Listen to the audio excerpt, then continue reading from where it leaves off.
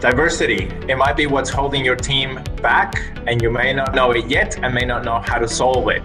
For that reason, I'm really excited to tell you that Data Futurology has established a partnership with She Loves Data, and we're doing a series dedicated on improving diversity in your organization, in your teams, in your workplace, so you can get the most value out of your teams, out of your data, and create products that the market really wants. Tune in every week as we speak with executives and female leaders from all over the world on how they have targeted and improved the diversity on their teams, and you can find out what we can learn from them. We are thrilled as She Loves Data to be part of the Data Futurology podcast, where we will showcase some female leaders, but the leaders from tech industry, and we will be talking about strategies, about data, about biases, and about diversity. Join us. I wanted to say a big thank you to our sponsors. One of our sponsors is Shine Solutions Group. Shine Solution Group is a technology consultancy that has been empowering their enterprise and government partners with pragmatic technology solutions for over 20 years. Learn more at shinesolutions.com. Also, a big thank you to SAS, giving you the power to know. Through innovative software and services, SAS empowers and inspires data advocates around the world to transform data into intelligence. Committed to diversity, did you know about the Women in Analytics network that they have? It's a SAS-sponsored networking program aimed to strengthen diversity in the analytics field. Check it out in the show notes below. They're definitely committed to it as they're helping us with this diversity series too. I also would like to tell you about Growing Data. Growing Data is a consultancy that helps organizations unlock the full potential of their data. They work with some of Australia's most successful organizations from finance. They work with people like ANZ Bank, through to biotechnology, companies like CSL, and all the way to construction, working with companies like Metricon. They help these and many more companies solve their most challenging data-related problems in analytics, machine learning, data engineering, and data governance. While I was at ANZ Bank, I got the pleasure to work with the team at Growing Data, and I can tell you for a fact they are top-notch. I highly recommend Growing Data. Find out more at growingdata.com.au. Also, a big thank you to Talent Insights. Talent Insights are Australia's leading data specialist recruitment business. They are experts in recruitment strategy and delivery for analytics and data teams. They are the go-to recruitment business for all your data roles in Australia, and they can help both with permanent hires and short-term project-focused data resources. I've used Talent Insights in the past, and I've always found them fantastic to work with. Visit them at talentinsights.com.au. Hello and welcome. I'm thrilled to be hosting this episode on the very meaty topic, and it is the role of Chief Data Officer. Rewind a few years back, and people would be asking you why even people from data background would get a seat in the C-level suite. And today, it's pretty much clear that we need to take care of the data. We need to have people who are deriving data strategies as a part of the business plan for the organizations. We need to have someone taking care of the asset that data is today. And what we want to chat about in today's episode is, what does the role of Chief Data Officer is? What are the deliverables? And it seems that every office and every organization needs to have Chief Data Officer. And is that the situation? Joining me today, exploring this topic, is Celine Lecotonec, Chief Data Officer and Innovation Officer at the Bank of Singapore. Welcome, Celine. And then we have Shamik Kundu at Standard Chartered Bank. A very warm welcome to both of you. I will start with one question. You both have very different background. Celine is coming from more business and innovation, and you, Shamik, are coming from technology background. Tell me, is this important what your background is, and how does that influence your role? Can we start with you, Shamik, please? Sure. I don't actually just have a technology background. I ran our innovation lab and for 2 years, and I'm also an ex-management consultant. Um, so it's not necessarily true that I have a technology background. But I think to your broader question, it is a role that requires aspects of technology, aspects of innovation, aspects of quite a lot of cultural change and stakeholder management, and certainly deep understanding of the business. I think, and of course, a passion for data. So it almost doesn't matter, because if you don't have technology, if you don't have some relatively fundamental understanding of technology and technology for data, you can't be a effective chief data officer. And similarly, if you don't have a business understanding, you can't be a good chief data officer. So wherever you come from, you need to build up some of the other stuff along the way. So that's the combination. You say it's the ideal setup. Yeah. What is your take, Celine? Yes, I do. I do definitely believe that Shamik is right. I mean, personally, myself, I'm a sinologist by education, so I learn about Chinese language and culture and business and economy. But I learned technology through working with engineers and data scientists and our IT folks as well.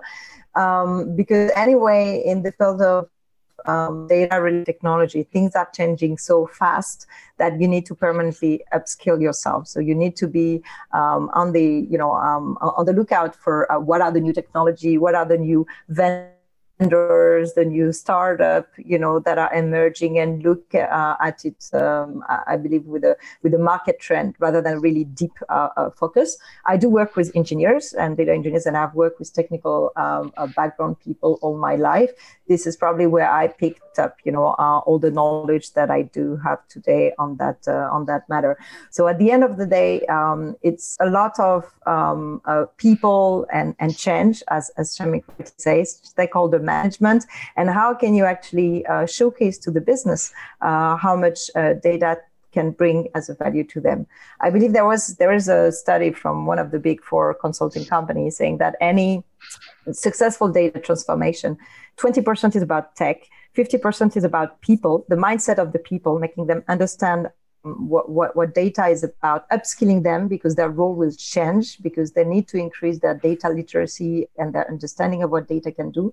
And 30% is about process change, process reengineering, whenever you are implementing any type of data product. And process are drafted or operated by people. So you need to change the people first. So yes, a technology background technology understanding is needed, but the most important is how do you manage the people to transform the organization? That's my take. That's great. You actually touched on the topic of what is the role of chief data officer. So we see many job descriptions that combine data, technology, but as well innovation. You mentioned data products. How does a chief data officer role functions from your perspective? And what is the main goal for this role? Can we start with you, Shamik? Sure. So I guess I think it differs by industry. It also differs by maturity of the organization with respect to data, and in some instances even differs by geography. But I guess for my sins, I am the oldest surviving chief data officer in any bank. I've been CDO for 7 years. I think I'm also one of the oldest CDOs in the region altogether. And I've seen most of the roles along the way, all except one. So I think there's several different roles. There's no clear answer on which one is the right one. There's a broadly a defensive, an offensive, and an enabling role. The defensive role in banks in particular will tend to focus on data quality and with things like ensuring BCBS compliance, ensuring that the data for financial crime compliance is correctly is correct, the fact that regulatory reports are correct, or even the fact that customer interaction is empowered with the correct background data.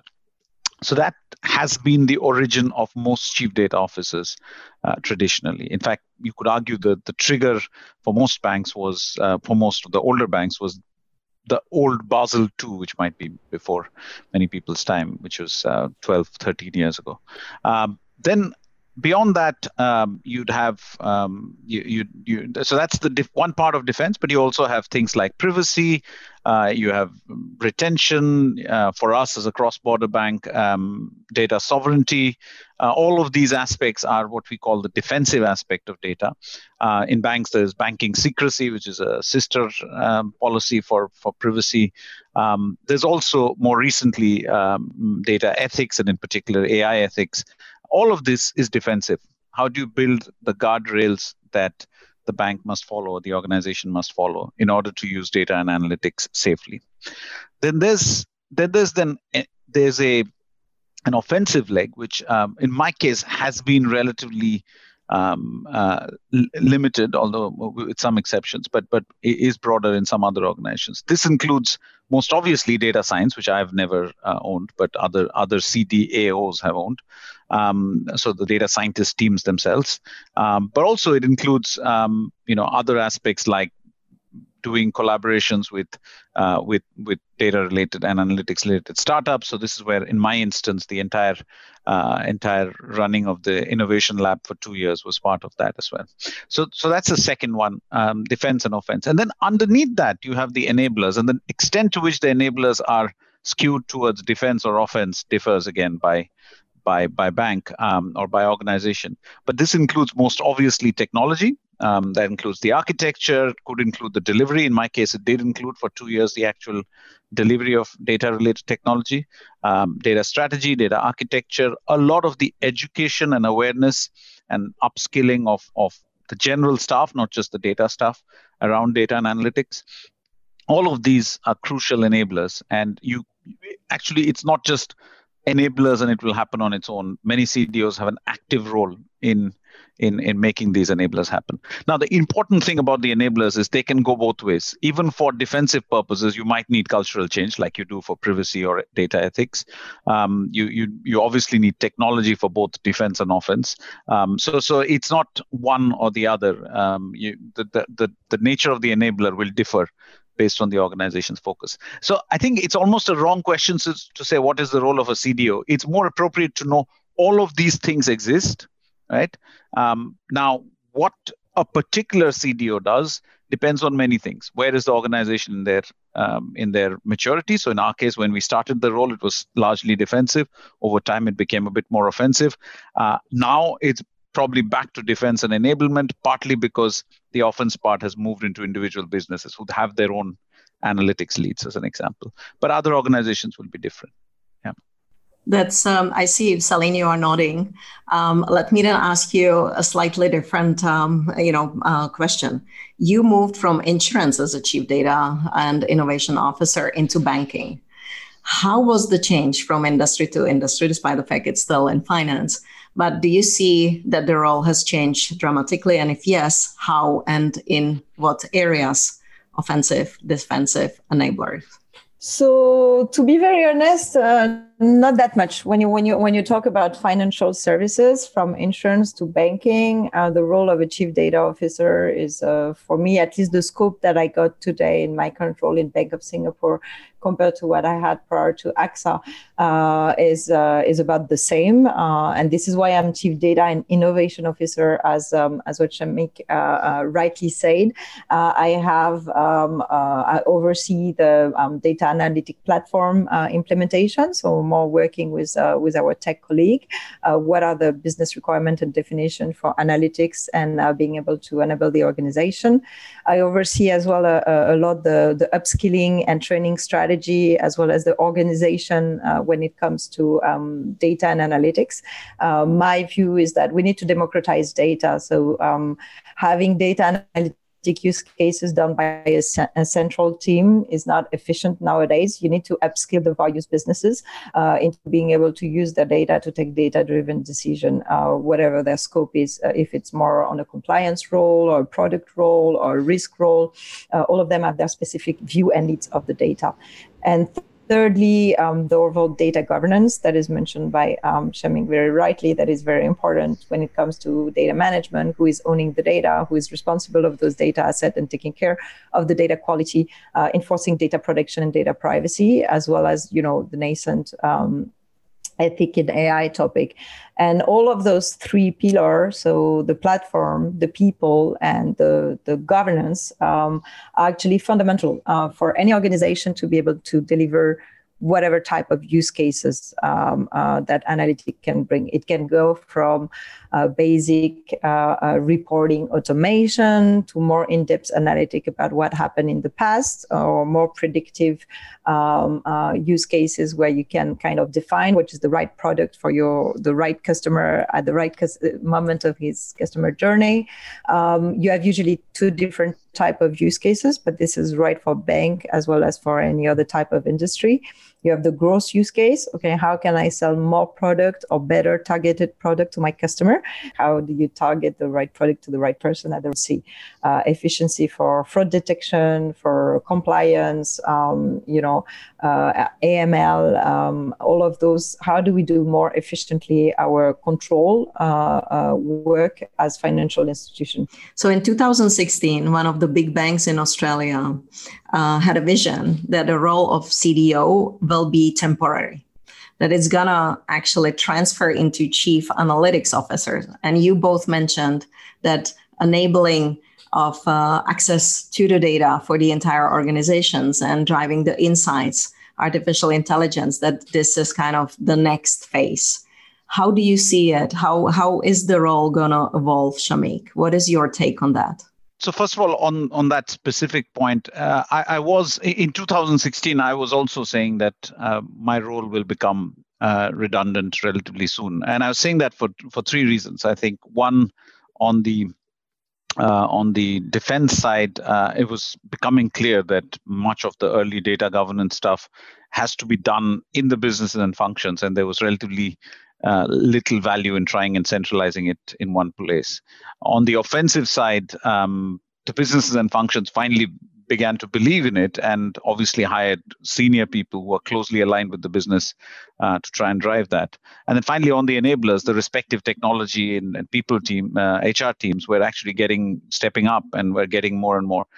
I'm not so sure anymore whether I agree with my hypothesis, not because I want to keep doing the same role forever, but because less about me personally. But I do see that in the last 3 to 4 years, the governance challenges itself have become much, much more complex. It is fundamentally different from 4 years ago, with everything from data portability and open banking if you're in banking, but more broadly data portability, to much bigger focus on data sovereignty and moving data across boundaries. Obviously, people are far more aware about privacy and its implications post GDPR and post Cambridge Analytica and many other breaches.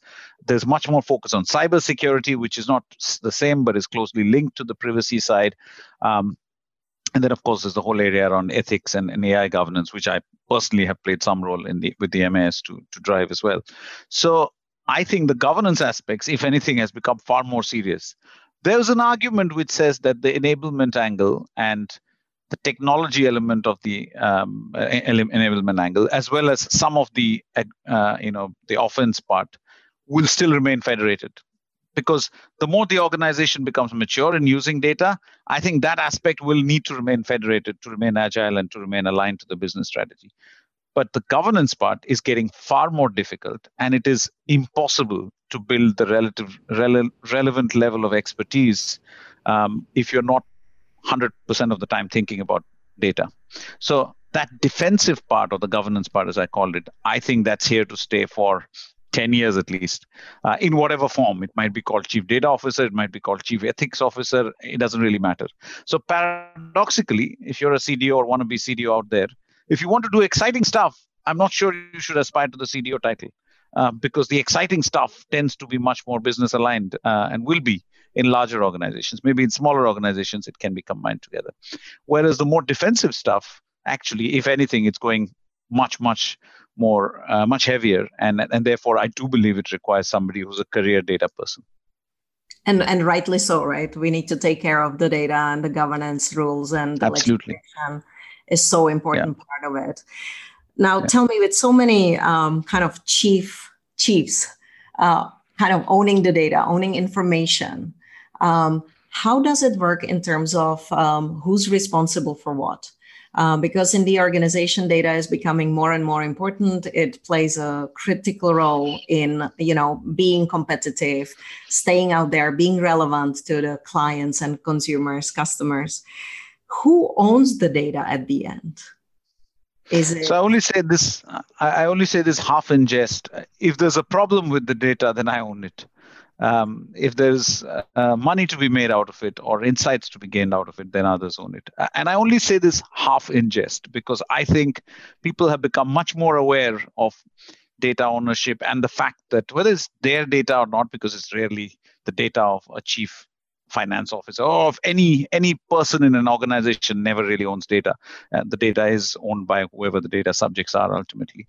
But even as a custodian, I think business and function leaders have become much more aware that, we have certain data and we need to make more use of that. So from the perspective of this data is for me to leverage, I think there's a lot more understanding of that ownership. But when it comes to I need to make sure this is correct. I need to make sure it's protected appropriately. I need to make sure that its use is appropriate against all the privacy and ethical considerations.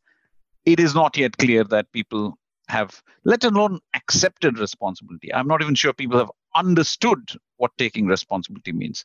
So again, it's a bit of a adverse selection, but if you want to be a true deep chief data officer, particularly in large organizations, you have to bear that cross almost. You have to bear that cross of saying, I will be the person who will enable this for all of you by taking ownership, not of the data itself, but of the structure and the framework to define that ownership, by giving you the tools to embed that ownership. But really, I'm going to do very close hand-holding when it comes to the ownership from a governance perspective. But the moment it comes to ownership from a business enablement perspective, I'm going to step back a little bit because you know what to do with your data, or at least you should know, otherwise you shouldn't be in the business. It might not sound attractive, but in some ways that is the direction where, at least in large organizations, it is going. There are very few instances in larger firms where data and analytics has been brought together. There are more firms where data and architecture have been brought together, or tech strategy have been brought together. But data and analytics together in large financial services organizations is relatively rare, certainly for the global firms. So what is your take, Celine?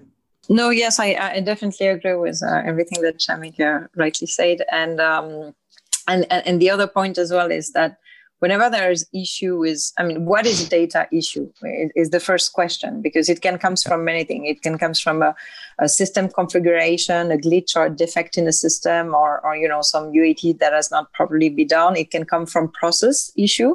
How are we capturing the data today, and how do we ensure that that they are captured properly by the people that are entering those into the system?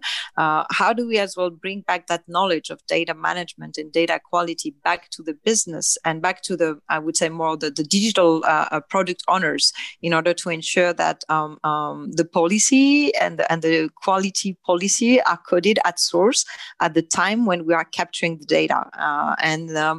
I definitely agree with Shamik on the fact that you have several responsibilities as chief data officer, and mainly it's whenever you have any data problem, should it come from aggregation, should it come from data capture, from system configuration issue, then it's for you, the business will expect for you to try and find a solution, which means that you need to have the capability to put all the stakeholders at the same table, from the data owner to the IT custodian or the architecture, in order to all together find solutions. And that's where I'm also very keen on using design thinking approach whenever there are some data issue, in order to really go deep into the problem. Where is the problem coming from? Is it from data capture side, from the system, or maybe role and responsibility that are not clearly defined?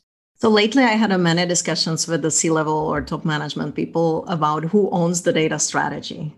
And even like Celine, you and I, we talked about it a few weeks ago even. And because my take is that data strategy is such an important part of the entire business planning.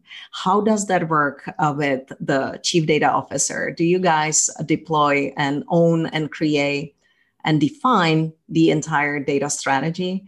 And how does it work as putting a data strategy into the entire business plan? I would love to hear your thoughts on that and see how you do it in your organizations. Celine, you want to go first? Yeah, thanks, Shamik. I can share my view.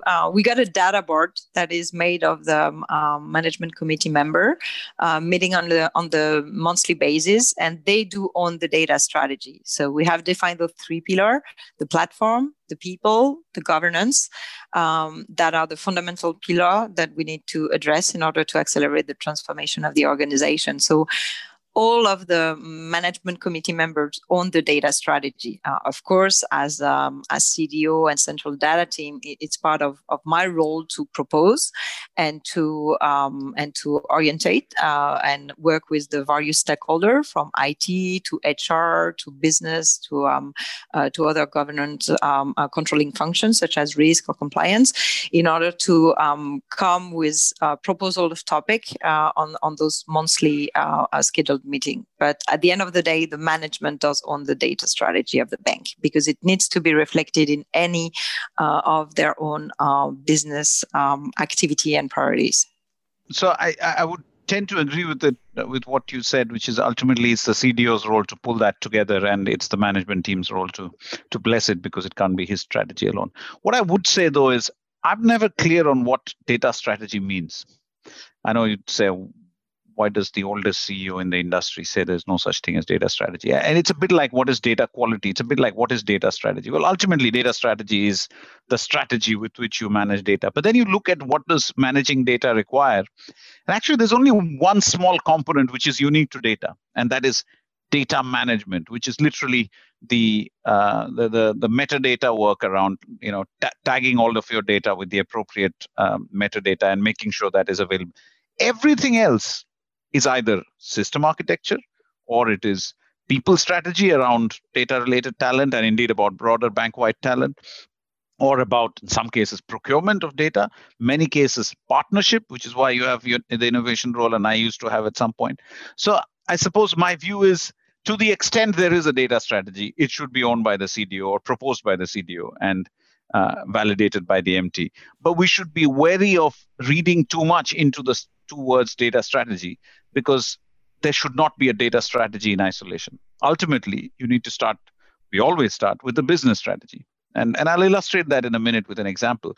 And whatever that business strategic objective is, to enable that, you'll have some data and analytics objectives.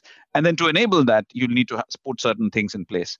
And the CDO's role is often in that 3rd piece, but they can't actually define the first and the second. So to take the example, one of our key pillars, publicly communicated and well known as a trade bank, one of our key pillars on the strategy side is to sustain our network bank position, meaning we bank networks. We bank organizations across our network. We bank them from Korea to Vietnam to India. If you're, let's say, a large Korean conglomerate, our job is to get the bank's clients served across all of those footprints. Now, if that is our objective, data and analytics plays a very key role for that, but it should not be a separate objective on its own. The data and analytics objective needs to be aligned to that business strategy. So that's why I think it's difficult to define data strategy in isolation, but to the extent that you need a call out of the bank's broader strategy, how it is supported by data and analytics, and what needs to happen in each of the enablers to make that support work, that should be owned by the CDO, certainly. Sounds very good. You touched on the analytics, and we talked about the innovation, and innovation is often linked to artificial intelligence, and especially in your industry. I would like to understand what's your perspective on the evolution of artificial intelligence and the impact of the ethics discussions we have around AI on the real deployment of artificial intelligence into, the productions, products, services to make our, at the end, offering for our consumers, customers out there better. Celine, do you want to start? Yes, I'll start, because I know that Shamik has a lot of knowledge, especially when it comes to the ethic in AI and deployment through the Veritas consortium with MES. But my view is that AI will bring a lot of efficiency to the financial services industry when it comes to managing risk or anti-money laundering type of use cases. So this is definitely needed. There is a question as well that coming from another background from financial industry, being years working in manufacturing, there is this concept of three line of defense in the financial industry world. So you have the first line of defense, that is usually the front office staff, the people doing the sales. Then you got the second line of defense, that are the people defining the policy and the word policy that are trying to frame the overall governance. And you get the third line of defense, which is the internal audit that is coming and controlling that the policy are in place, the framework are in place, and that the people are actually respecting it and it's properly implemented. With AI becoming much more ubiquitous, I think that those roles will change. And this is quite important to note that you can develop data science and AI within your organization to deploy models, but how are you actually transforming and changing those second line of defense and third line of defense role, not to even talk about the fourth line of defense, that is usually the regulator of any financial institution. How do they adapt to be able to not only come and, audit on a yearly basis or, on a point in time, a specific policy, but be able to monitor on real time how are those algorithms behaving, and when there is a problem in terms of, accuracy, for example, what are the remediation action? And again, who is responsible? There is an overall governance of who is the model owner, who is the model developer, how do you maintain it? And then after, who takes the responsibility at the end of the day? Because, the model might have been developed by someone, but if this person leaves, then who is ultimately responsible and accountable for those algorithms? And what are the methods to also define what is ethic, fairness within algorithm? And with that, I think I'm gonna pass it over to Shamik, because he has much more knowledge than me on that topic through his you've said it much better than you've said it much better than I would. So I'll actually not talk about that aspect. Maybe I'll go back to the start of the question. I mean, first of all, is it important? And if so, why is it important? I'll probably spend a little bit of time. Maybe there was an implied question there, which is how much has been the uptake and what is the barrier, and is the lack of clarity around ethics the barrier? So I'll answer those two questions. I'll not go so much into how to make it ethical, because I think there's a lot of conversations on that. Is AI important for financial services? Absolutely. So I do want to add, I think we in financial services, because we have a lot of money to spend, we tend to have inflated views. And it's great that you've come from manufacturing, Celine, because frankly, even in manufacturing, and certainly in healthcare, in public government services, in drug discovery, in self-driving cars, across so many other industries, the impact of AI can be so much more than ours, right? So we should give ourselves a little less airs, and you should say, yeah, we have a lot of money to invest, and that helps us with the adoption of AI. But let's not pretend that we are the most advanced use case for AI. We're not. But with that up on the side, I do think AI has a purpose. And here, maybe, Celine, I'll build slightly on what you said. I don't just think it's about efficiency. I think of that efficiency less in terms of what it can contribute to the bottom line. Yes, it can, but frankly, so can traditional kinds of automation. It's really more about expanding the safe space in which we can operate as banks. Now, if you're a bank, what do you worry about? You are here to transfer risk between various parts of the economy safely, right? And by using AI, you can do that risk transfer and risk management in a much more effective way. I don't just mean credit risk, etc. I just mean every aspect of the risk, from onboarding a customer to whether I should advise somebody to buy a particular product or not, or whether I even have the human capacity to advise a customer who's not going to have as much AUM as the other guy, to whether I can give someone credit. Well, I might not have been able to do otherwise. But with the use of not just AI, but AI and alternate forms of data and even traditional analytics, I am of the firm belief that we can expand the space in which financial services firms operate. And that should be the mission of AI, is the mission of AI, frankly, in most financial services firms, right? So everything you hear about compliance, risk, credit, all of these use cases are really trying to do that. It would have been impossible for a human to extend that decision without some kind of additional data and AI, and that's what they're doing. So it's important. Where are we today? we're nowhere close to even scratching, I would say, 10, 15% of the potential. And this I say as a bank that has been using AI, at least in the Singapore context, for the longest time. I mean, we've been using it since 2016 in a, not necessarily for Singapore, but out of our group headquarters here, mainly in the marketing side, now in other areas. And there's a long way to go. And the real reason for that is that actually, while the technology has matured, there isn't always data to help with the machine learning algorithms in some of the areas that we care the most about. I mean, many banks that have built some kind of credit models, even with traditional analytics, but certainly with AI, have seen their models crumble with COVID-19, for example, right?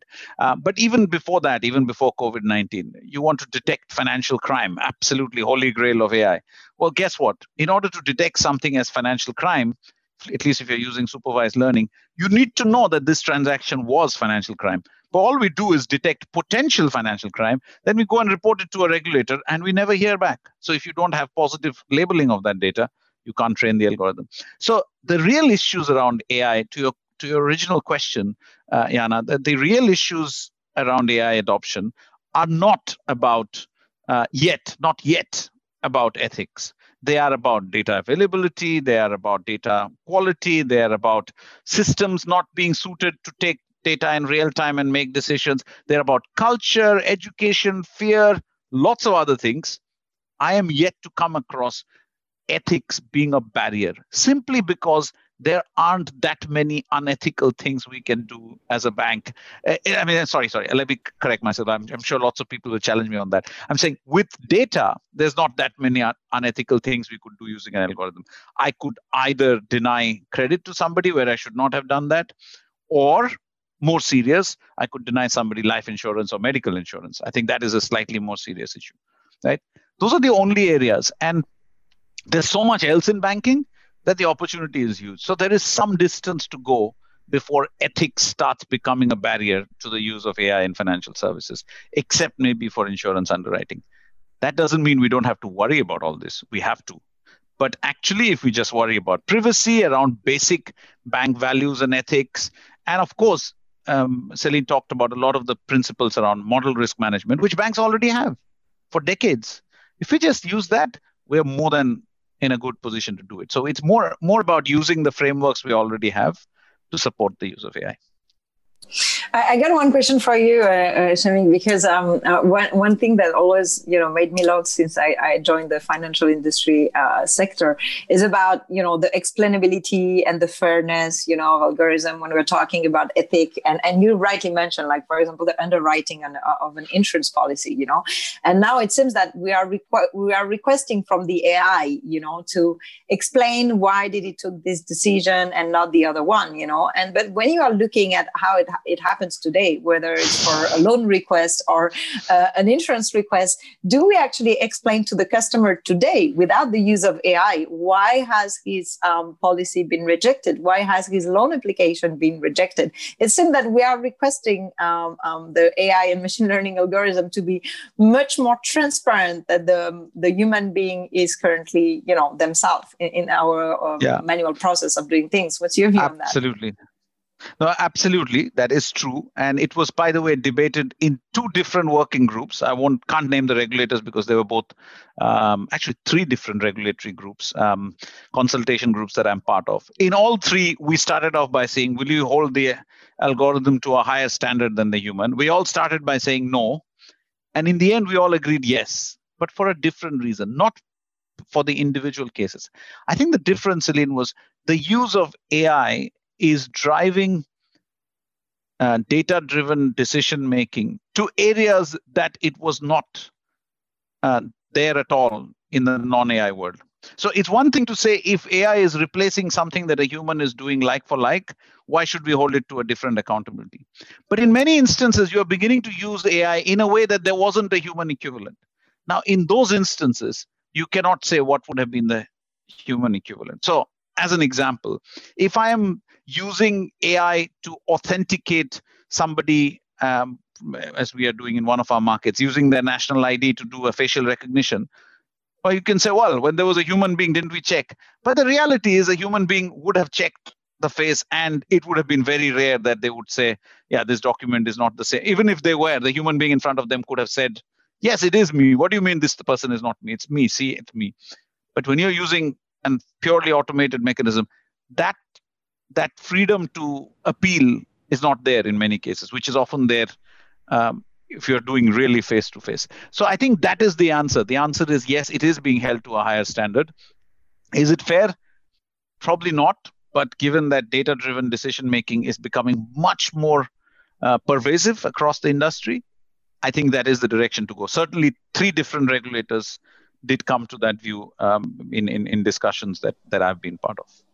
But I believe that in the example that you just give, it's better that the AI takes the decision, because it seems that the person was trying to fraud with another document that is ID correct. Interestingly, we had an instance during COVID-19 where somebody was wearing a mask and they did get authenticated correctly. And we went and complained to the algorithm, because algorithm provider saying we explicitly said you should not allow people with masks at that time before pre-COVID. How come it got allowed? So in some ways the algorithm was too good, but in this instance it was correct. It didn't do a wrong authentication. But as you make the point today, I know you started this on a lighter note, but I think the point is, when something is in the background and you don't know how it works, you don't think about it, you don't feel like you're an expert in that. It's an underwriter. All they do is they're an actuary. They've just been doing this. Leave them to make the decision. When then everybody is an amateur data scientist and say, well, I can work out the algorithm, then I think the visibility and the pressure on the algorithm is a bit more. So now everyone has a view on whether it is the Apple Card or whether it is the England school results or anything like that. Everyone has a view, and we can't help it one way or the other. People will actually challenge. So we better get used to it. Is what I would say. Maybe one of the answer would be actually to train the actuaries and the underwriter to become themselves data scientists, so they would be able to kind of train the model and code them. Exactly. I think that is exactly right. Principle. Which is what, of course, one of the early AI philosophies, which was expert systems, if you want to call that AI. That's roughly what it was. And in many cases, that is exactly what we try and do with AI. We try and train it using experts. So exactly, that's where we need to go.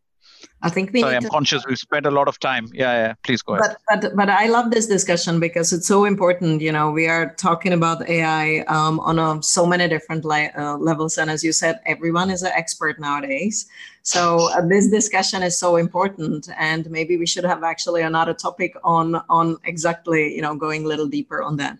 But let me ask you one more question, because we've heard here in the previous episodes a lot of discussion around diversity and how diversity leads a better results, whether it is in product innovation or whether it is in some, business tasks. What's your view, and what's the diversity around data in your view and in your organizations? And does that really drive a better results? And how do we measure it? To avoid the woman in the room talking about diversity, which itself is one of the big problems with diversity conversations, I'll start, and then I'll let you pick up, Celine, if that's okay. I think there's clearly the point about in training AI, you need to have diverse data, but that's not what you're talking about. This is more about diversity in the CDO and associated organization. I absolutely believe we need diversity, and not necessarily just gender. And it's because of your first question, which is, what does it take to become CDO? Is it technology background? Is it business background? The answer is the CDO is one of the few roles in the bank. I repeat, one of the few roles in the bank that needs as much holistic knowledge as, let's say, the CEO. Not just knowledge, experience. So you need, as Celine mentioned, you need to know data, you need to know culture, you need to know technology, you need to know the business. So by definition, if you don't have a diverse group in the truest sense, you just will not make the right decision. So that's one thing I would say, which is from a knowledge-based skill set side, you need diverse. But also from a mindset or kind of intrinsic characteristics perspective, you actually do need a mix of people who are big champions of data, who'll spread the news about some exciting thing we are doing, and look, you got to get excited, we're doing such cool stuff. And then you need people who are basically hardcore auditor-like people who will always try and find their whole hypothesis in life is what could go wrong. That's what I need to do. So you need deep introverts, you need deep extroverts, you need people who are very good at articulating themselves, you need people who sit in a room with pointy heads and just decide to work on the data. It's by definition, the CDO organization is ideal to attract various kinds of people, right? Or CDO/analytics organization together. So that's why I think diversity is important, not necessarily, it will produce better results, but because actually the only way you can build a complete CDO team or a complete data and analytics team is indeed if you have all these different characteristics in the team. Celine, we both know that we don't talk about diversity only from a gender perspective. We all know that diversity is about age, different culture, different education, coming from different countries. So, Celine, what's your take? No, definitely. And that's what I've always tried to build my teams that are around data and innovation, with having a mix of various roles. Today in my team, I have like from UX, front-end developer, to governance people that are, very stringent about the policy and the data quality and the metrics and, being able to coordinate and to implement those policy, within the organization, very like teacher-like type of profile, I would say. And then you have the more exploratory data scientists that would look at, okay, what can we do with the data? A lot of them have, of course, innovation mindset. For me, the most important is the mindset. So, of course, when I'm recruit data engineer or even data scientist, there are the strong technical skills that are needed, but anything can be learned. And I was discussing with one of my previous data scientists not long ago, and he told me, you know what, like I've been in that role in that field for like 10 years, but now I realize that the people that are just getting out of school get more knowledge than I do, because he spent his day working on doing a lot of PowerPoint presentation and whatever. And he's like, there's a guy just getting out of school that has much more knowledge in deep learning than I will ever have, because he has like spent the last 3 years, building deep learning models and other. And so what is also amazing in the field of data is that it's not as much, the experience that you have in a certain role or in a certain organization. It's really much more about your capacity to constantly challenge yourself and upskill yourself, when we're working with my data management team right now, we have policy on data quality. I'm like, okay, fine. We got like word policy written on data quality. How do we ensure that now we do policy as code? How do you code your policy so we can implement this in, across the organization? How do we make it operationalized, and trying to mix some, data scientists, data analysts with control people, and put them in a room together with a UX specialist, and telling them, okay, now you reinvent the process and you try to decide what is our target state, where we want to be, and how we'll be able to scale the governance of the organization through code. And the other way around, I have my data privacy officer.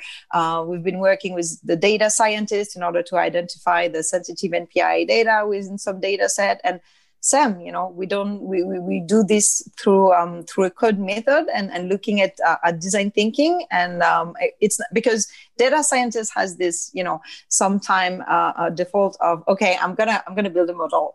That's great, but if you're not able to implement it, there's no value for the business. And if you give a set of data to data scientists or analysts, they can spend like months, exploring the data, without having like real timeline. So you need also to have like project management type of people. There is a role that is growing in each organization. We call them the AI translator or data translator, whatever you want. But it's a kind of, okay, how do I bring that data product to life, from an ID to a full operationalization, going through the various steps of, experimentation and re-engineering the process and educating the people and doing the overall change management to the people that will be using that. So definitely a good data team is a data team that is diverse in terms of gender, of skill set, of age, but the most important is the willingness to keep learning and the willingness to, look at the future and how can we prepare the organization for the future.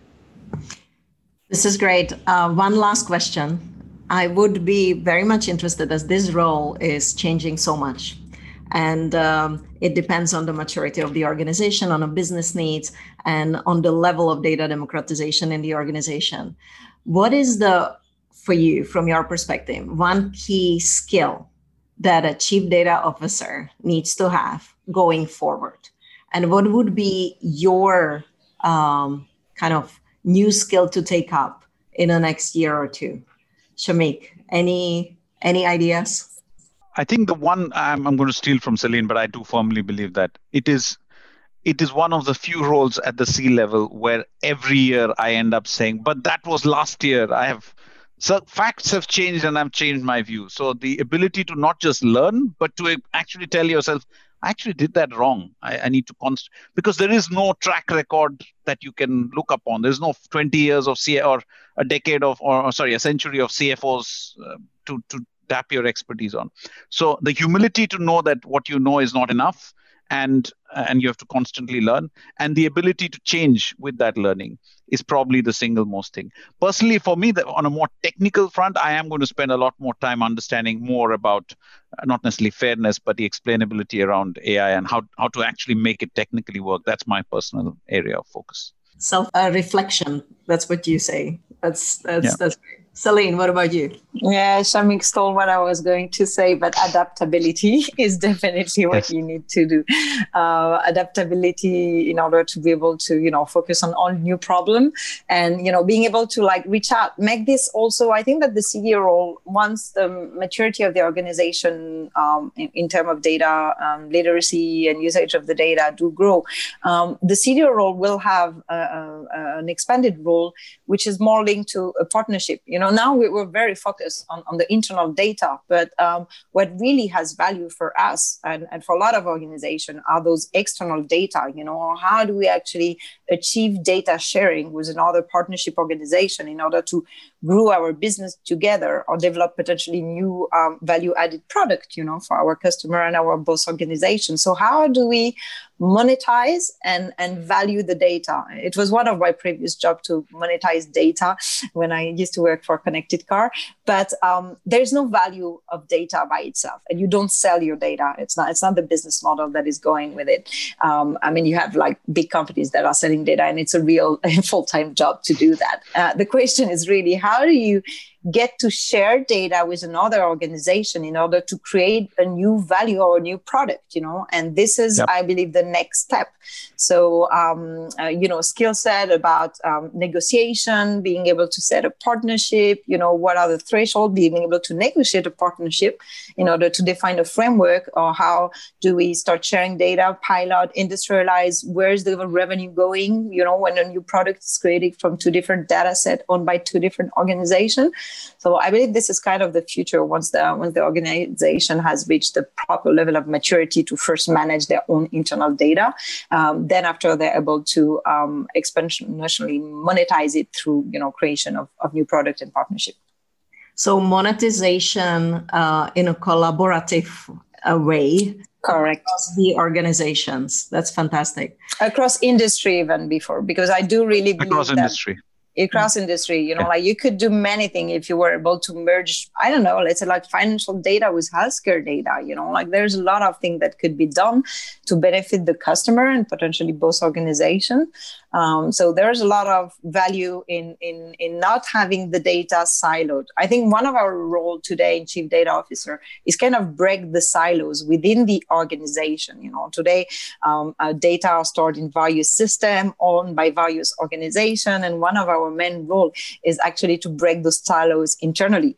The next phase, I believe, would be how do we break the silos externally in order to make the overall, industry more efficient or create new product or value added for the customer. That's fantastic. And I think this is where we see the future. It's exciting. I want to thank you so much, Celine and Shamik, for joining us today. I hope the listeners had a good time of understanding what the Chief Data Officer role is about. And I'm definitely seeing several topics we can continue discussing. So hopefully we will see you here soon. Thank you so much and have a good day. Pleasure. Thank you. Bye. Thanks very much. Cheers.